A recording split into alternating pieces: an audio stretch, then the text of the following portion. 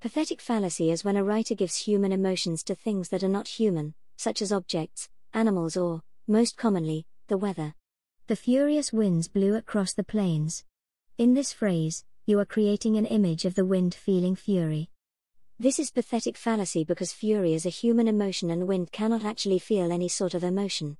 By giving the wind a human emotion, it helps the reader to visualize the severity of its anger.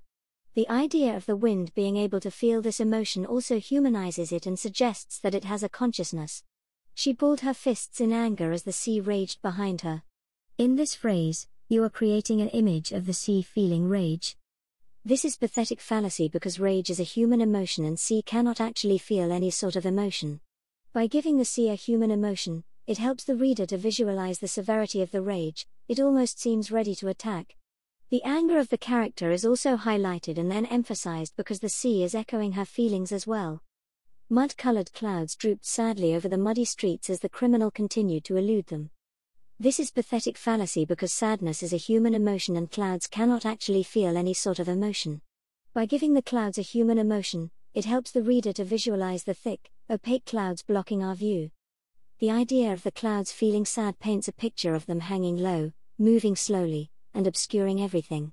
Pathetic fallacy can also be used when the weather echoes human emotions. For example, when something sad happens, it is raining.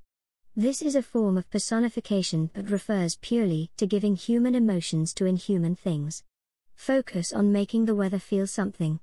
Consider the mood. Be careful with how you use the pathetic fallacy, as your choice of emotion will either emphasize the mood you want to create or will change it completely. Echo characters' emotions. Pathetic fallacy can be used to set the scene, reinforce a feeling, or foreshadow something happening in the future.